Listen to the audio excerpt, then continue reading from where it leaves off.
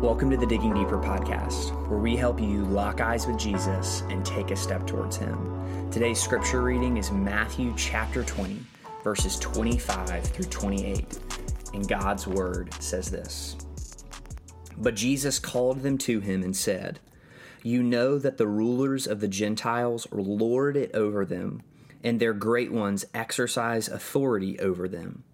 It shall not be so among you. But whoever would be great among you must be your servant, and whoever would be first among you must be your slave. Even as the Son of Man came not to be served, but to serve, and to give his life as a ransom for many.'"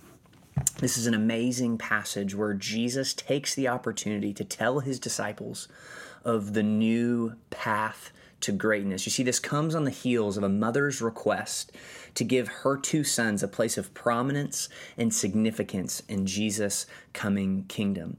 And Jesus makes it clear that this is different than the current rulers of the world who choose to lord their power over people, but instead, to be great in Jesus' kingdom means to be the servant, and it means to be the slave.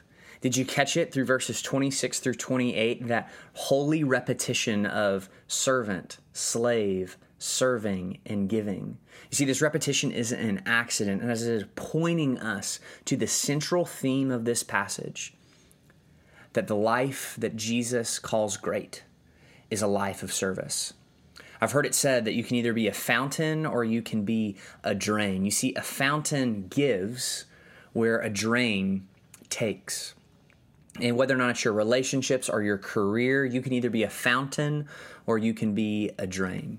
And Matthew 20 makes it quite clear for those of us who belong to Christ, we have been called to be the fountain.